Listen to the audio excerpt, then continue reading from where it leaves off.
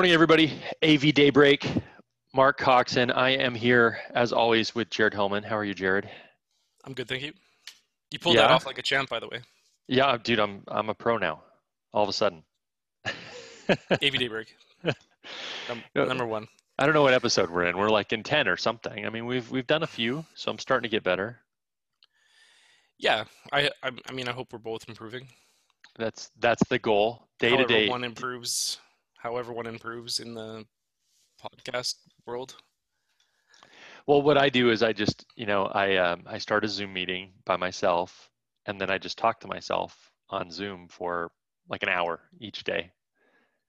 Then I listen back, Do you know. you do you wonder do you wonder if we were just talking about like listens, right? And so we're talking about, okay, well, let's, what kind of topics strike a match with people.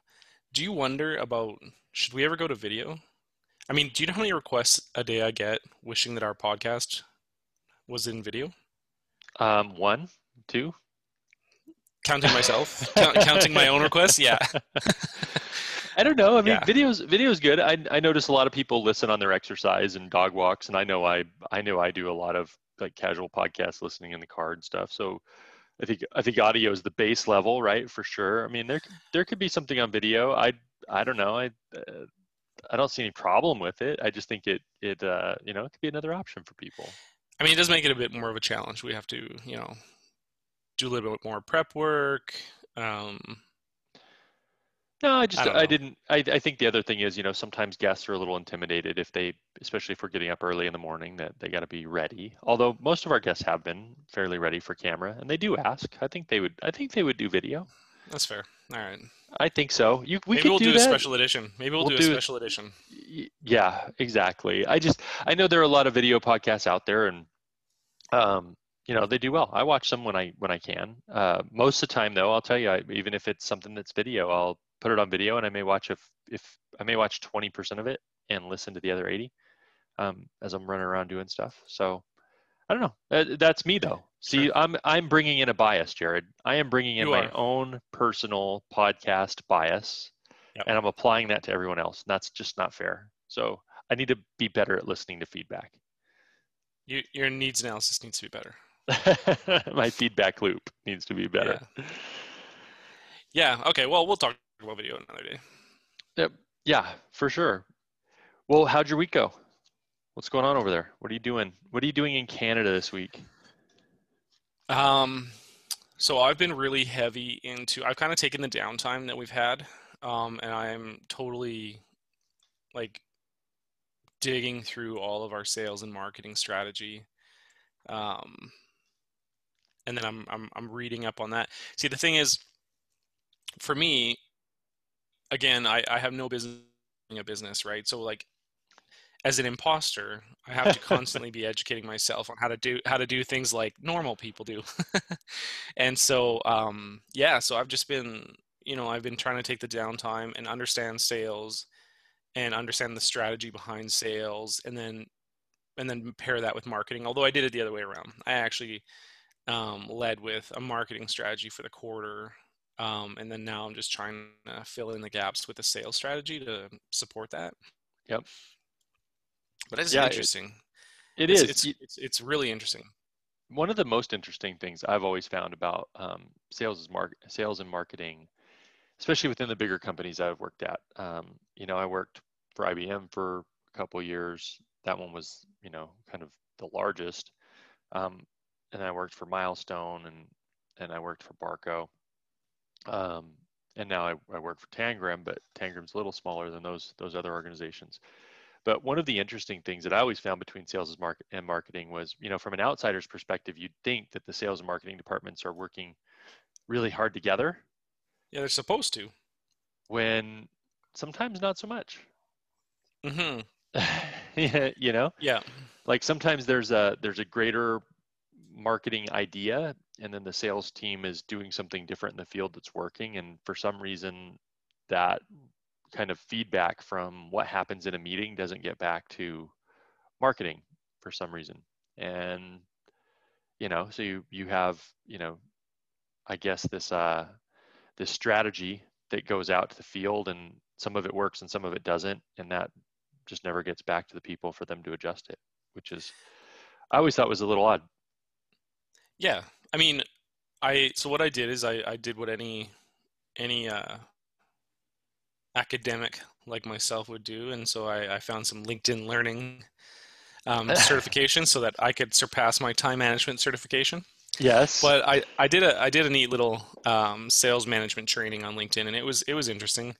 And so when they're talking about creating a sales task, you know what I think the challenge is when you have a small sales team, right? Because you and I were just talking about this over text. You know, when you have a larger team, you can assign when you're assigning accounts, you can do it by region, you could do it by technology, you could do it by market or industry, and so you have a lot to play with there.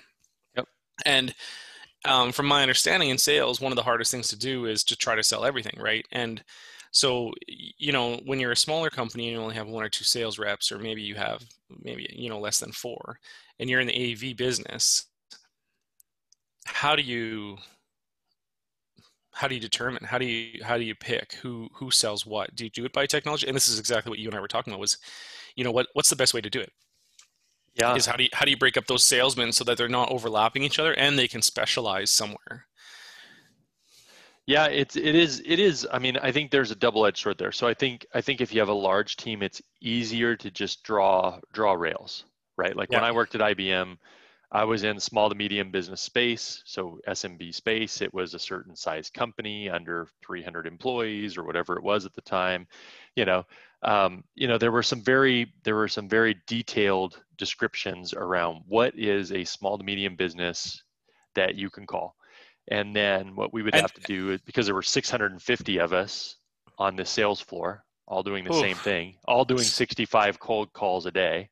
it was Um, 65. That's what your number was, hey? 65 cold calls a day, 650 of us doing this, and we were one of three Are you cities that have one of these Are you centers. from St. Louis, or are you from Louisville? That was an No, IBM, yeah, but yes, for sure. Are yeah, you from yeah. Louisville, Kentucky?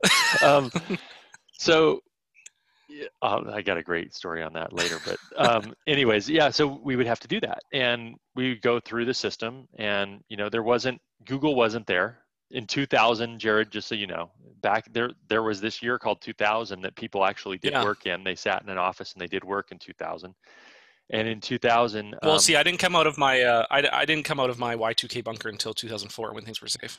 okay, So, great. Well, I was yeah, working through. Some of us had to bridge the Y2K gap, Jared. that's right. Yeah, Some of us had to stand in the gap of Y2K you were the front line. and hope that everything didn't blow up in our face. You stared Uh, Y2K in the face. exactly, in the face. So we didn't have Google. So like No. even prospecting. We're going to websites called like Red Herring, or we're going to Zoom Info. Some of these websites were around, but if the company didn't have info on there, like you couldn't find out much about who worked there or what they did. Not every company had a website, like even if you knew to directly go to the URL, but the search engines were different back then.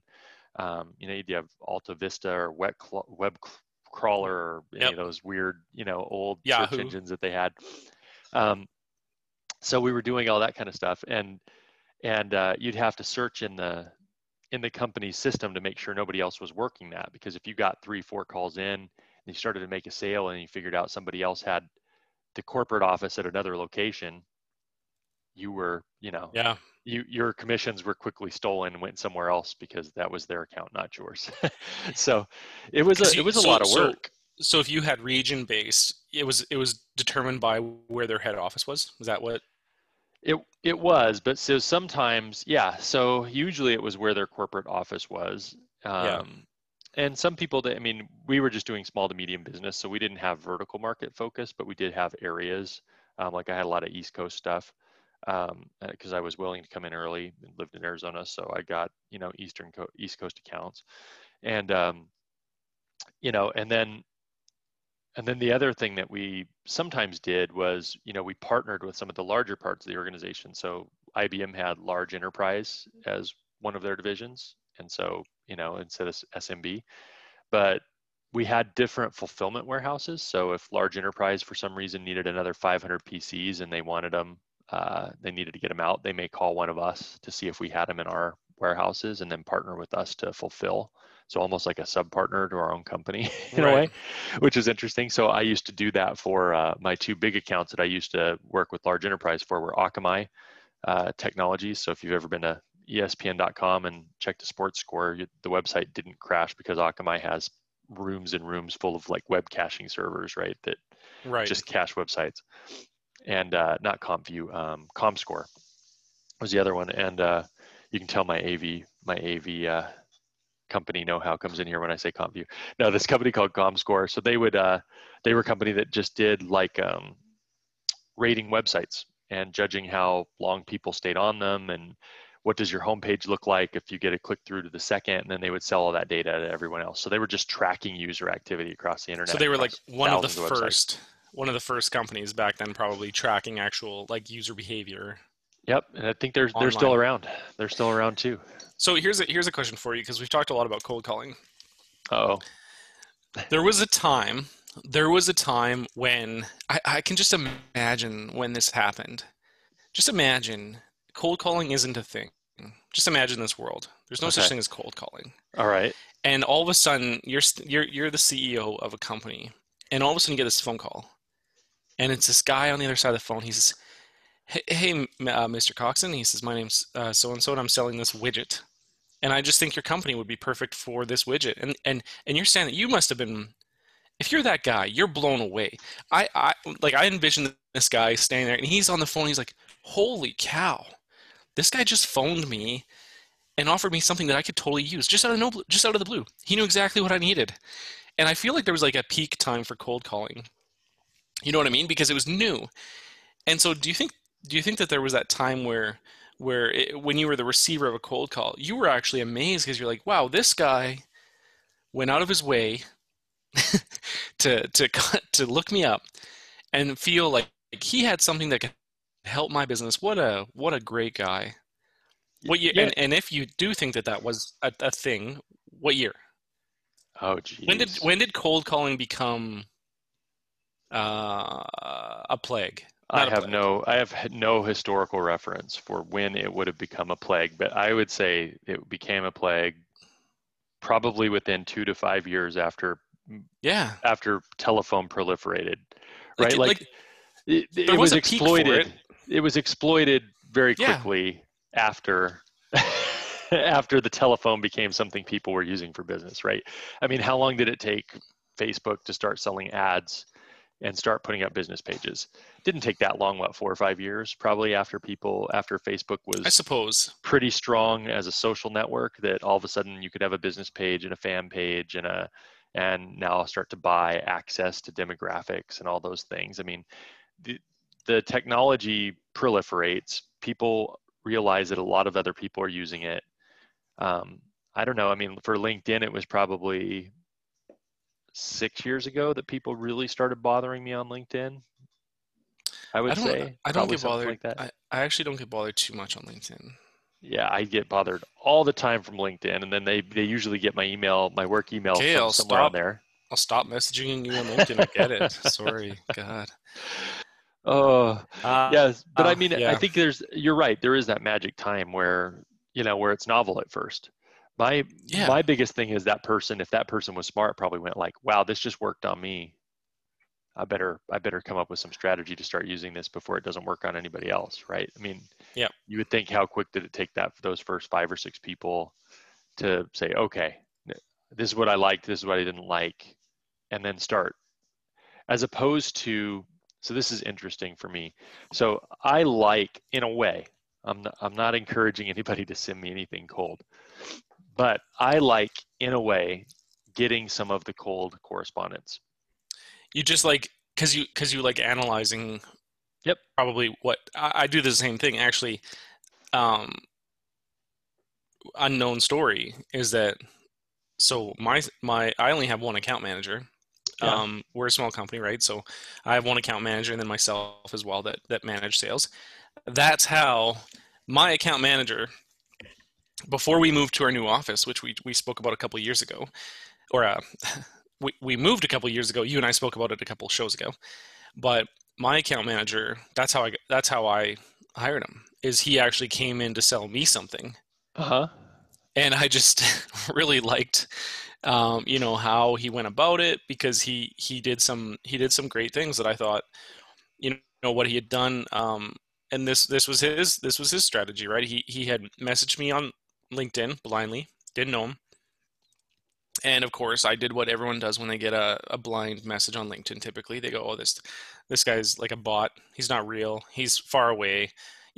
He's irrelevant." And so I ignored it. And then I got another message like a week later, like the follow up. And then what ended up happening was then about another week later, I got an email,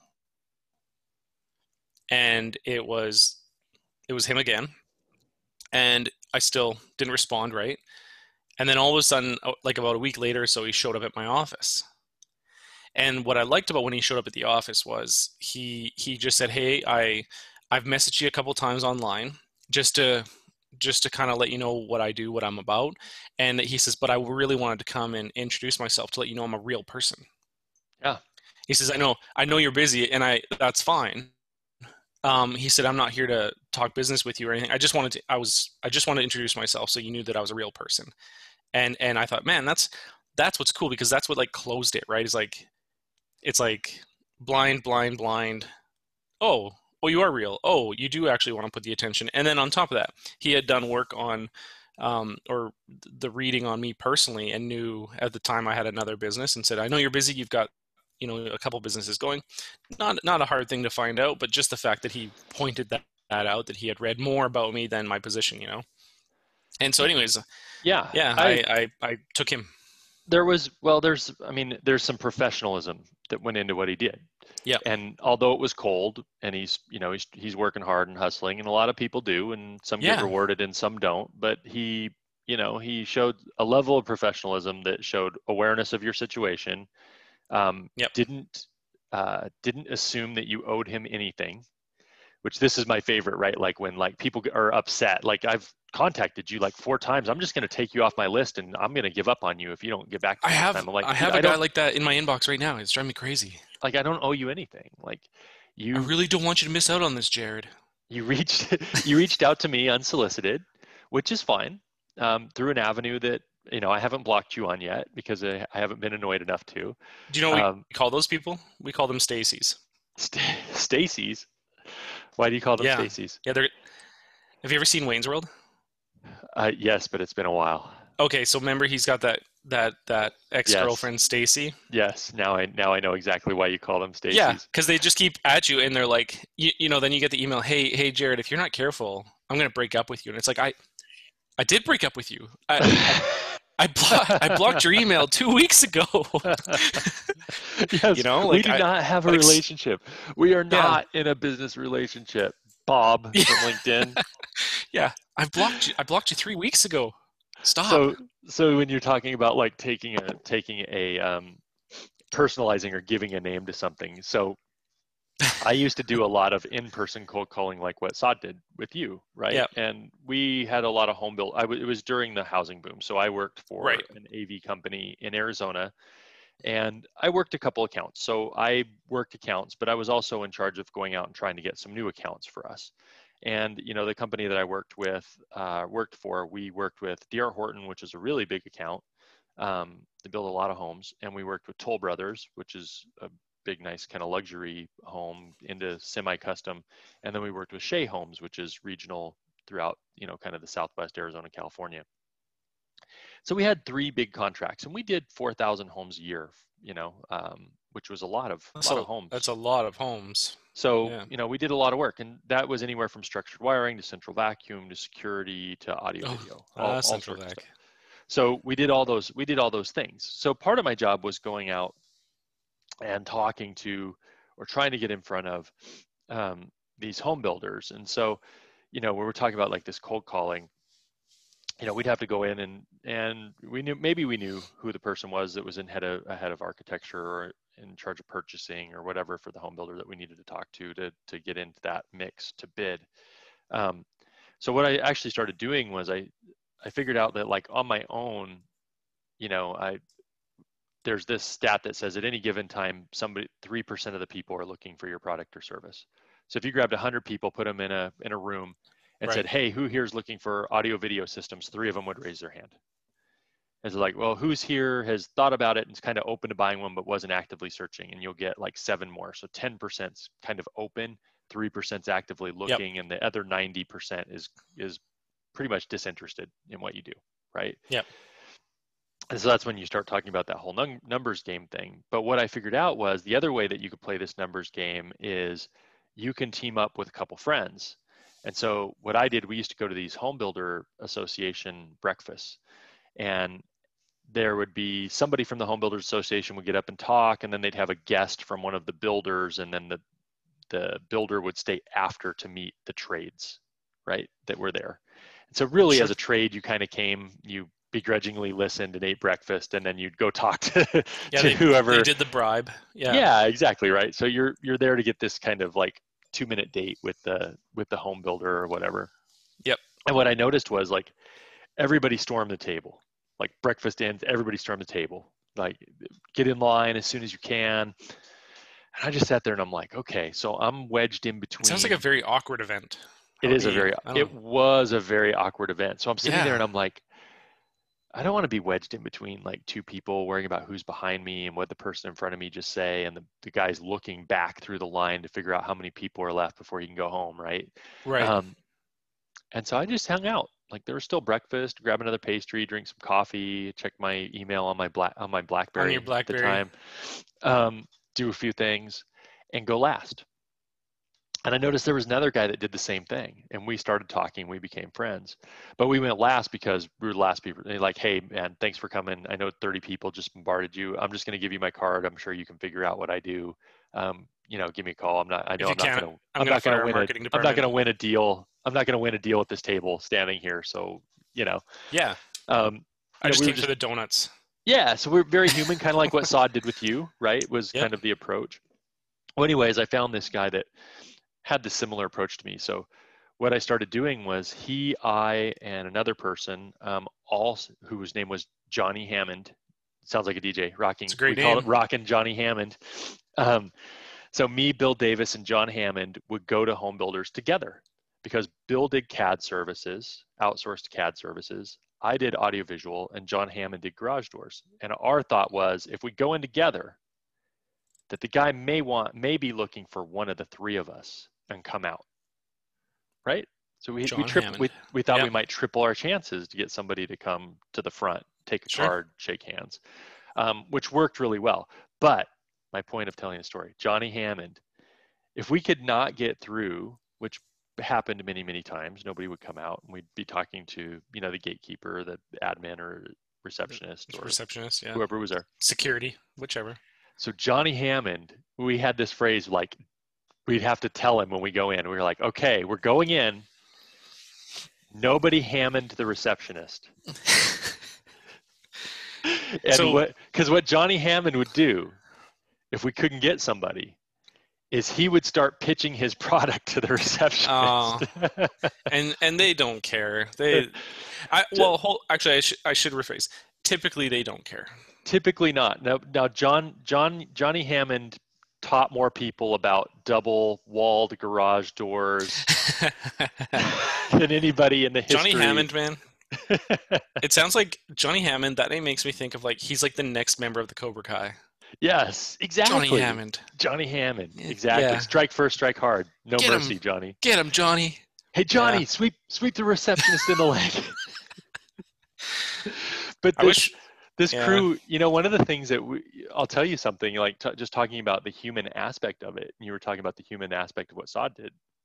The human aspect of what we figured out in that whole thing, and something I'm going to talk about in the cold calling deal when I do it here quickly, is that, many people they treat that interaction with the receptionist. I mean, even saying the gatekeeper, right? You're creating an adversarial relationship. 100%. Right off the bat. You're like, okay, this is the person that I'm going to trick, that I'm going to beat, that I'm going to be better than. You are putting yourself. I'm going to throw a rock over here, and while they're distracted, I'm going to run behind them through the gate. And if she doesn't let me Yeah. through, I'm going to sell her a garage door. Um, so this is the person that you've already mentally, when you say gatekeeper, you've already Yeah. mentally put yourself in this adversarial conflict with somebody that Yep. really is just a person who's This doing a person's job. holding me back. And the person's doing a job, right? Well, And they're you want to dealing know with something funny about? they're dealing with knuckleheads like you all day long who walk in and ask for somebody that they don't have a meeting with, Yep. right? Like, so you know what we started to do was very interesting. Is we actually started to do a receptionist of the month contest, Yeah.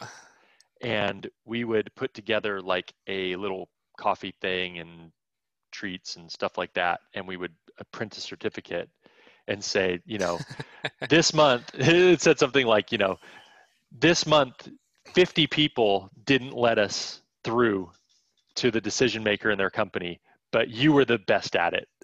Yeah. and By the we way, would put these little things in, and it was funny how much that would go the next time we stopped by, like yeah. what that sparked in a conversation, because this was just a person, we were making a joke, like we know your job, we know you're not just going to let us through, we understand that, like it's, we have to be valuable, it has to be fortuitous, it has to be a timing, we have to have some type of thing.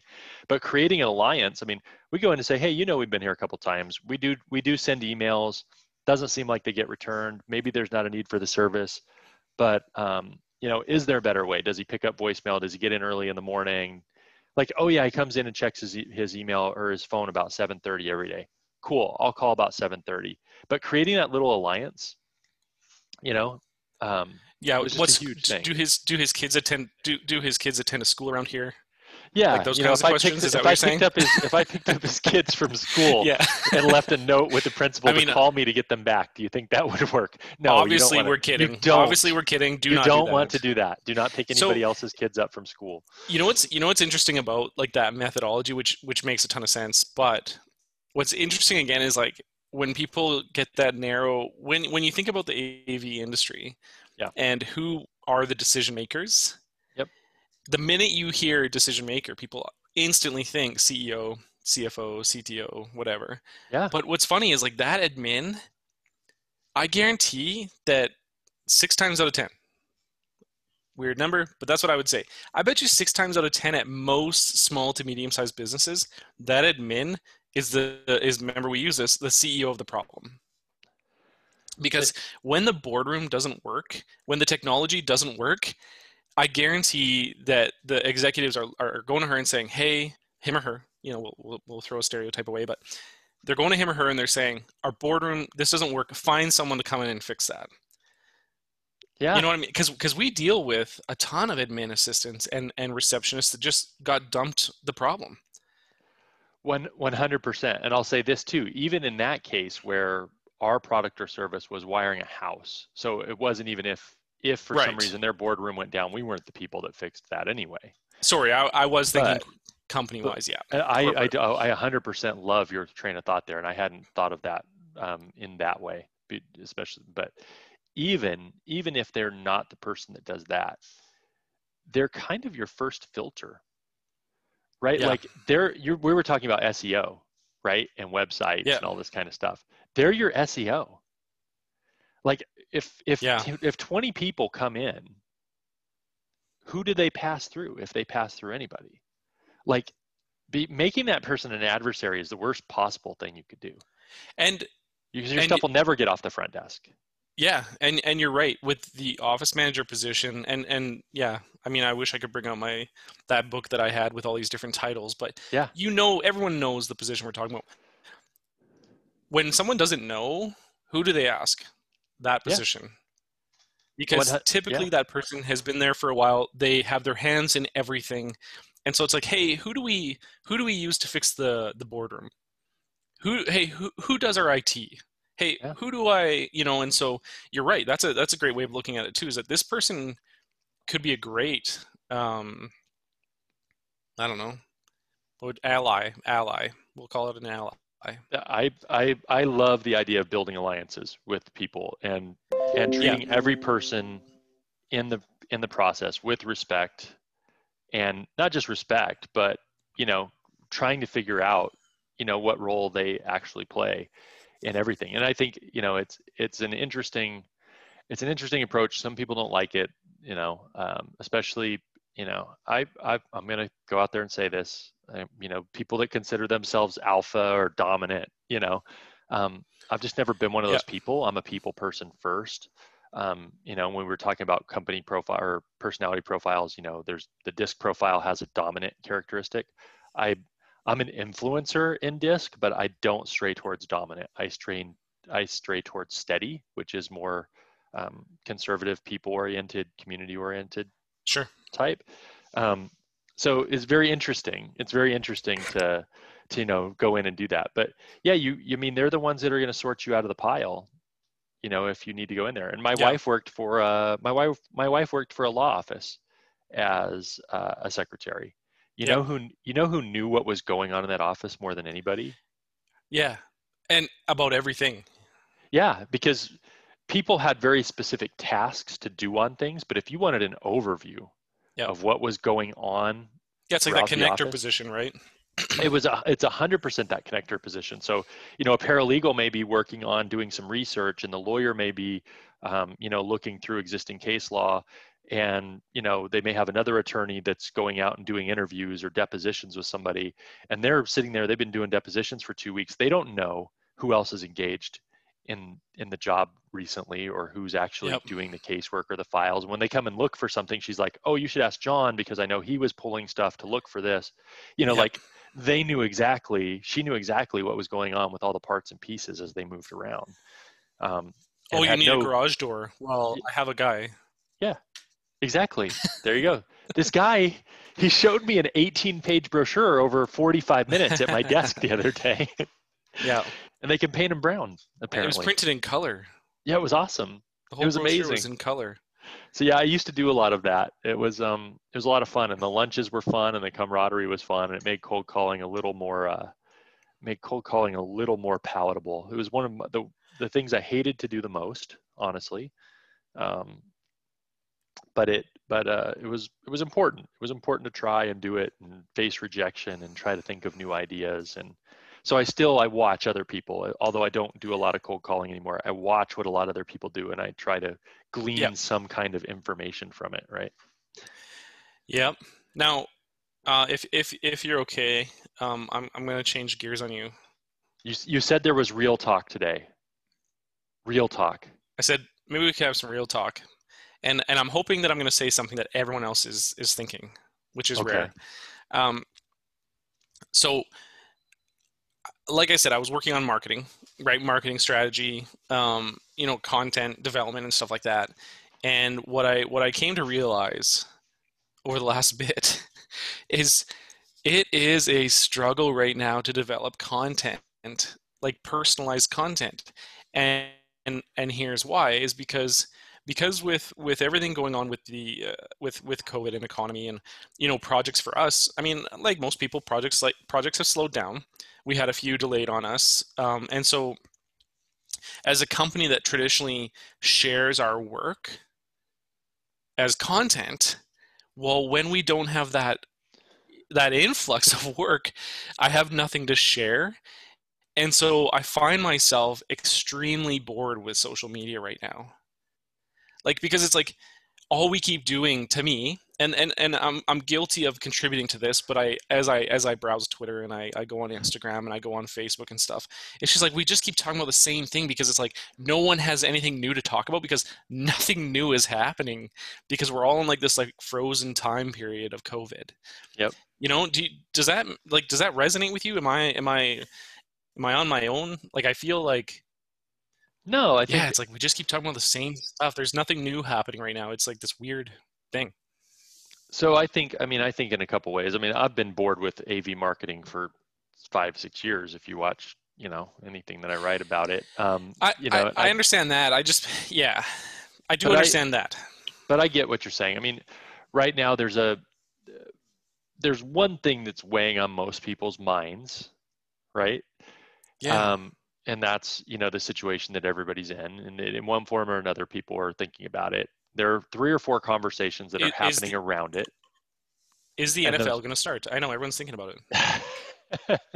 And so those 3 or 4 conversations just keep getting replayed and Yeah. replayed and replayed. And many times the story, the value proposition, all those things around it are very similar, if not exactly the same. And so Yep. there's really nothing novel happening after the first couple months. So the first couple months, maybe there were some novel things happening in the first couple months. Yep. As this is dragged on into 6, there's no there's no novelty to it anymore, right? Like I think of the most genius ad ever. You said NFL. So the most genius real-time marketing thing that ever happened, I think, was the Oreos thing. And I don't know if you saw that. But during the Super Bowl, the power went out at Yep. the Super Bowl. I remember So that. the Super Bowl went dark, right? And Oreos was on social right away with an ad that said something about you can eat them in the dark, Yeah. instantly, like within a couple minutes. They had a whole little Twitter visual Oreos ad with the dark screen and the white circle and the cream shining in the Yep. dark or whatever, and this little thing. So this idea that real-time marketing or using the ethos of a time can work and spark something is very, very true. But what happens is 100%. if that mood time frame drags on too long, then there's no spark in using it anymore. It's like being an announcer for the longest game in history. Yeah, right? You know what I mean? Imagine being a sportscaster for a game that goes on for 6 months and no one scores. Well, and there's 3 players, right? Like the amount of things that are actually happening now is reduced, right? So if you're Right. doing play-by-play, No new players. yep. Well, Thompson's up to bat again. Yeah. Yeah. And Johnson's still pitching. There's Yep. nobody in the bullpen. Yeah. The score, the board is 0-0 still. Yeah. Yep, Like you're just itching for something exciting to happen. I think that's it, right? I mean, Yeah. you're waiting for some kind of breakout or breakthrough. And is that breakout or breakthrough going to come? One. Number 2, is our industry really the one that is going to provide it anyway? Which is a great question. Yep. So you have all these things that are going on, and I think the other thing is that as an industry, I think the other reason that this maybe exacerbates for people like us is that as an industry, we've been talking about this stuff for 10 years anyway, and it just became newly relevant all of a sudden Right. to others. So this would be my question, Jared. You want to have some real talk, and you talk about being bored with, the marketing that's out there. Let me ask you this: Are you uniquely numb to it because you work in this industry? Does it resonate with other people who haven't been thinking about dealing with this every day for the last 10 years as a business owner, knowing that Zoom was out there and cameras were out there, and reading something going, well, no, duh, this can help your business. I've been saying that for 10 years. Is there some excitement? Is there some I told you so? Is that what's going on? No, is there some excitement for others because this is actually something perhaps new, novel, or not their daily concern? So yeah, I think that is a great point, because last night, here's an example. So last night, and I tweeted this out last night. It was my nightmare. Okay. We had I have 2 kids that'll be going into online learning in the fall. Yep.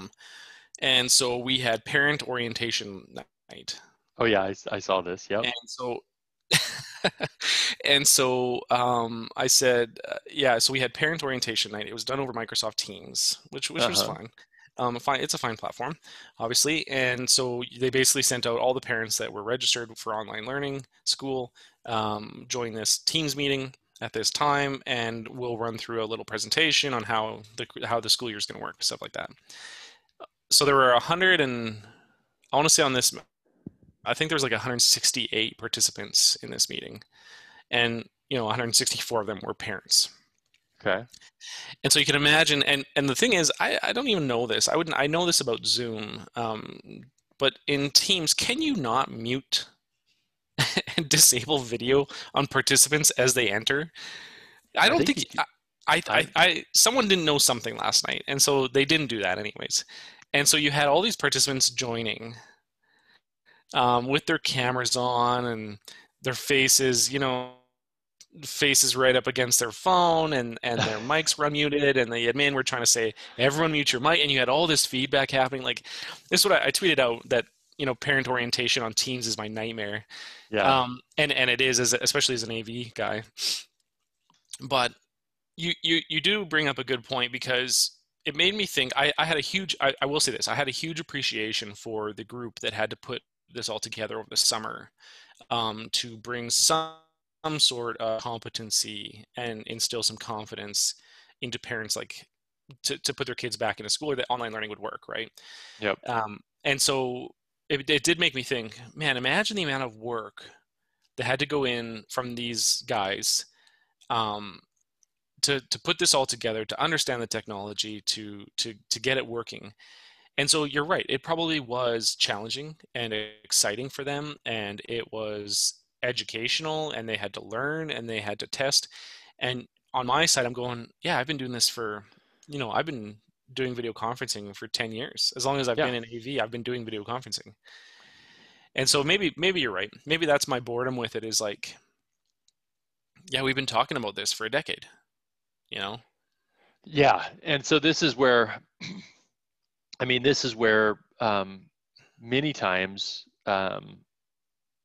when you can find that those one or two people to actually have a conversation with, and try to see it through new eyes, can really help in a way, right? I mean, Sure. for us, that we did a lot of that. We did like a lot of these round tables, and we just kind of sat and listened. We assemble 4 people from the same vertical and let them talk to each other about the challenges they were facing. And we didn't insert ourselves at all. It was just like we facilitated a conversation. Hey, you guys all do the same thing. You all have about the same amount of employees. You're all facing the same challenges. You have the same worries. Like, you guys want to get all together and just kind of do a roundtable on what you're planning to do in the next 2 months? Yeah.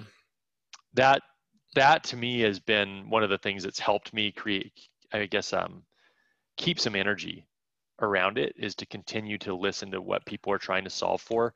And I think the other thing is that for a long time, I mean, I've been writing for a while, and I've been podcasting for a Sure. while on different platforms over time.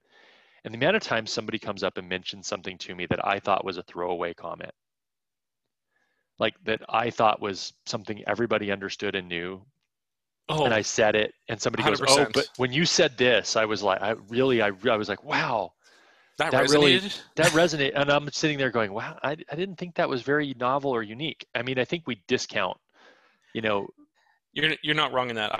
I can see a lot of that where we take for granted. And last night, again, perfect example. I take for granted how easy things like Teams or Zoom are to me. Like, yeah, Teams or Zoom everything about it seems like common sense to me. But yeah, but judging by last night, it's not. And so I mean, there is opportunity there. And I guess, okay, I'll allow you to make a positive for me out of this. I won't be disgruntled about it. But yeah, if I were to take a positive out of last night, what it shows me is that even though in my echo chamber of AV tweeps, we'll say, I would feel like nothing I would put out to an end user in my echo chamber of AV tweeps is useful.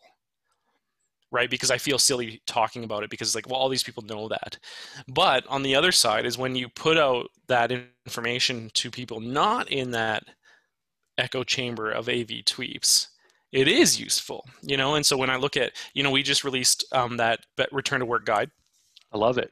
I saw and it. we talk, It's yeah. beautiful. For anybody out there that didn't see it, if you go to Insta, yeah. you can get it there. That was good. It's extremely well done, and we don't talk just about technology. We talk about the people, and this people, spaces, technology was the 3 themes we kind of went with there.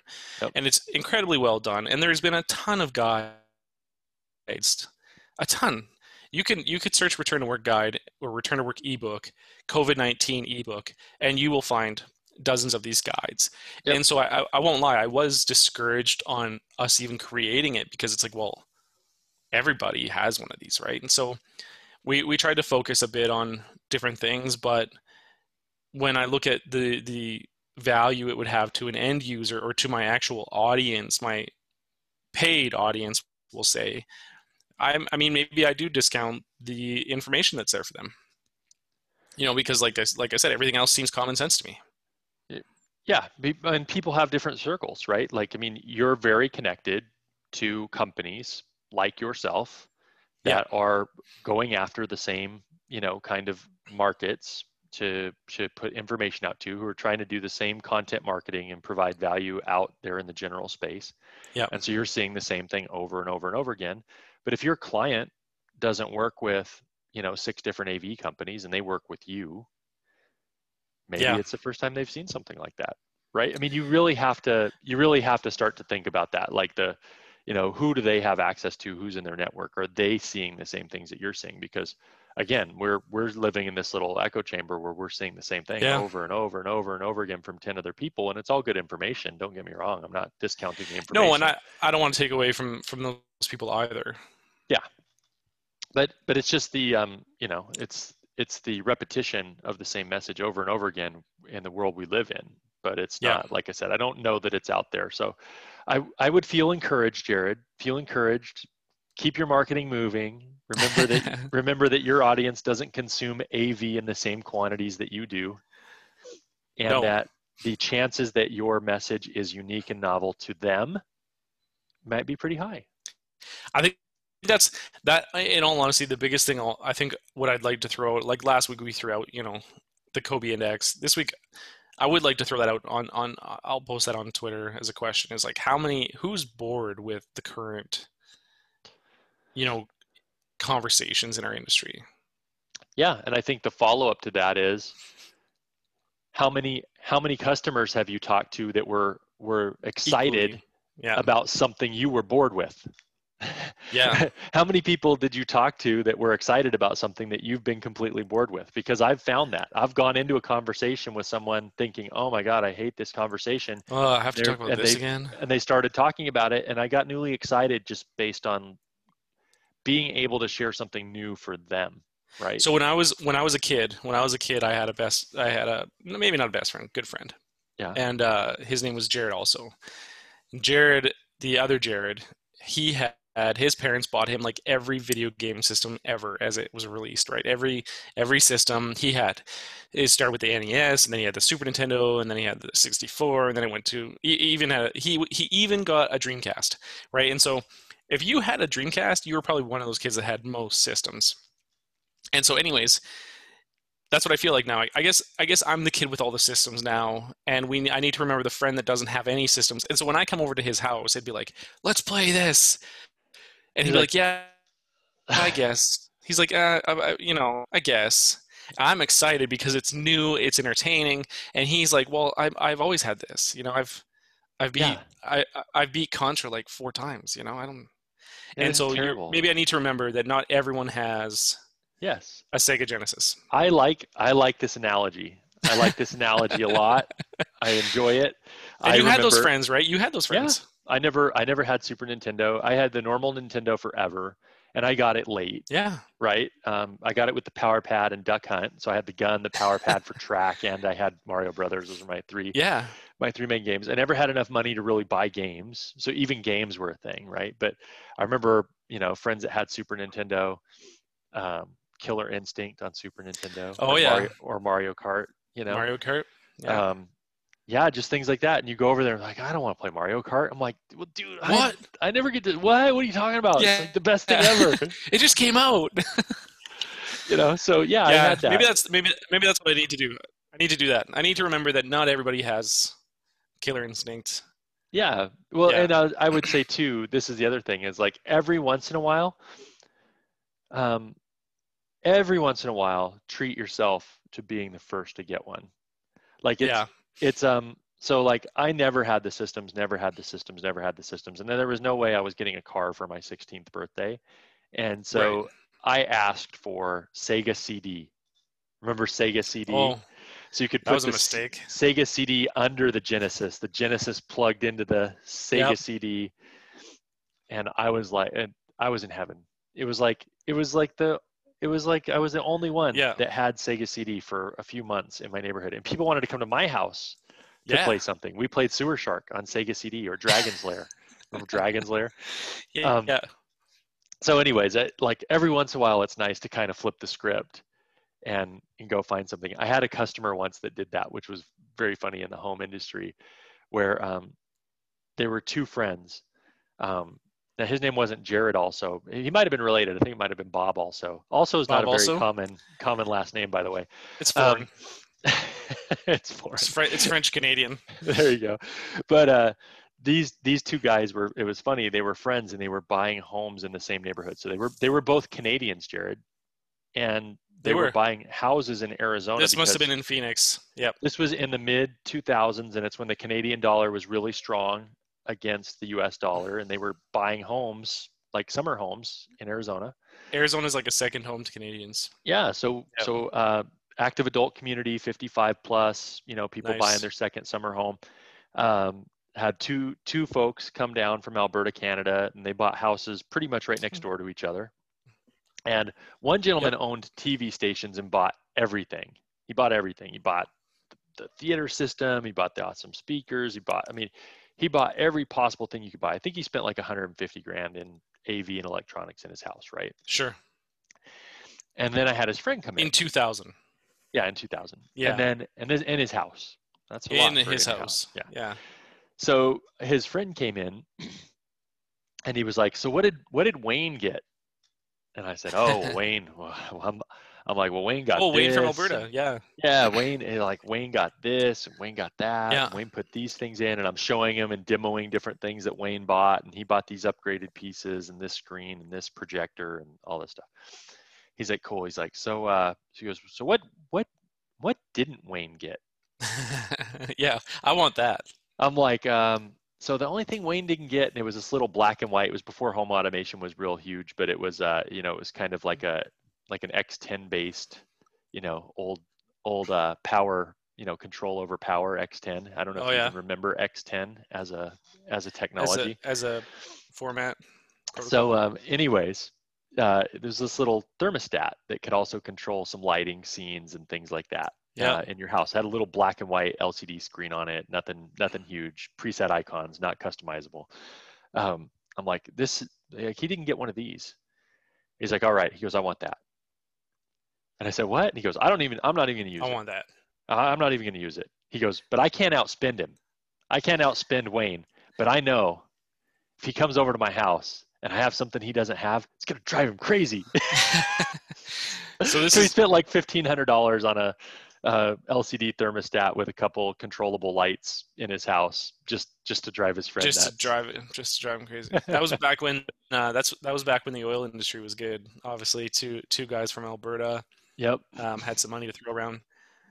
exactly. Yeah, I mean maybe that's the best way to look at it. Is we need to, or at least I need to, and hopefully there's people that Yeah, understand where I'm coming from. But there's some yeah, there. let's Some just people look at have it it that all. way. Some people have it all, Jared. You Yeah, are. I like that analogy. You're the guy with all the game systems I in the guess I got all the house. game systems right now, and I'm just bored with it. I'm like, I've Yes. had a trampoline forever. I So don't want play. to jump on the trampoline.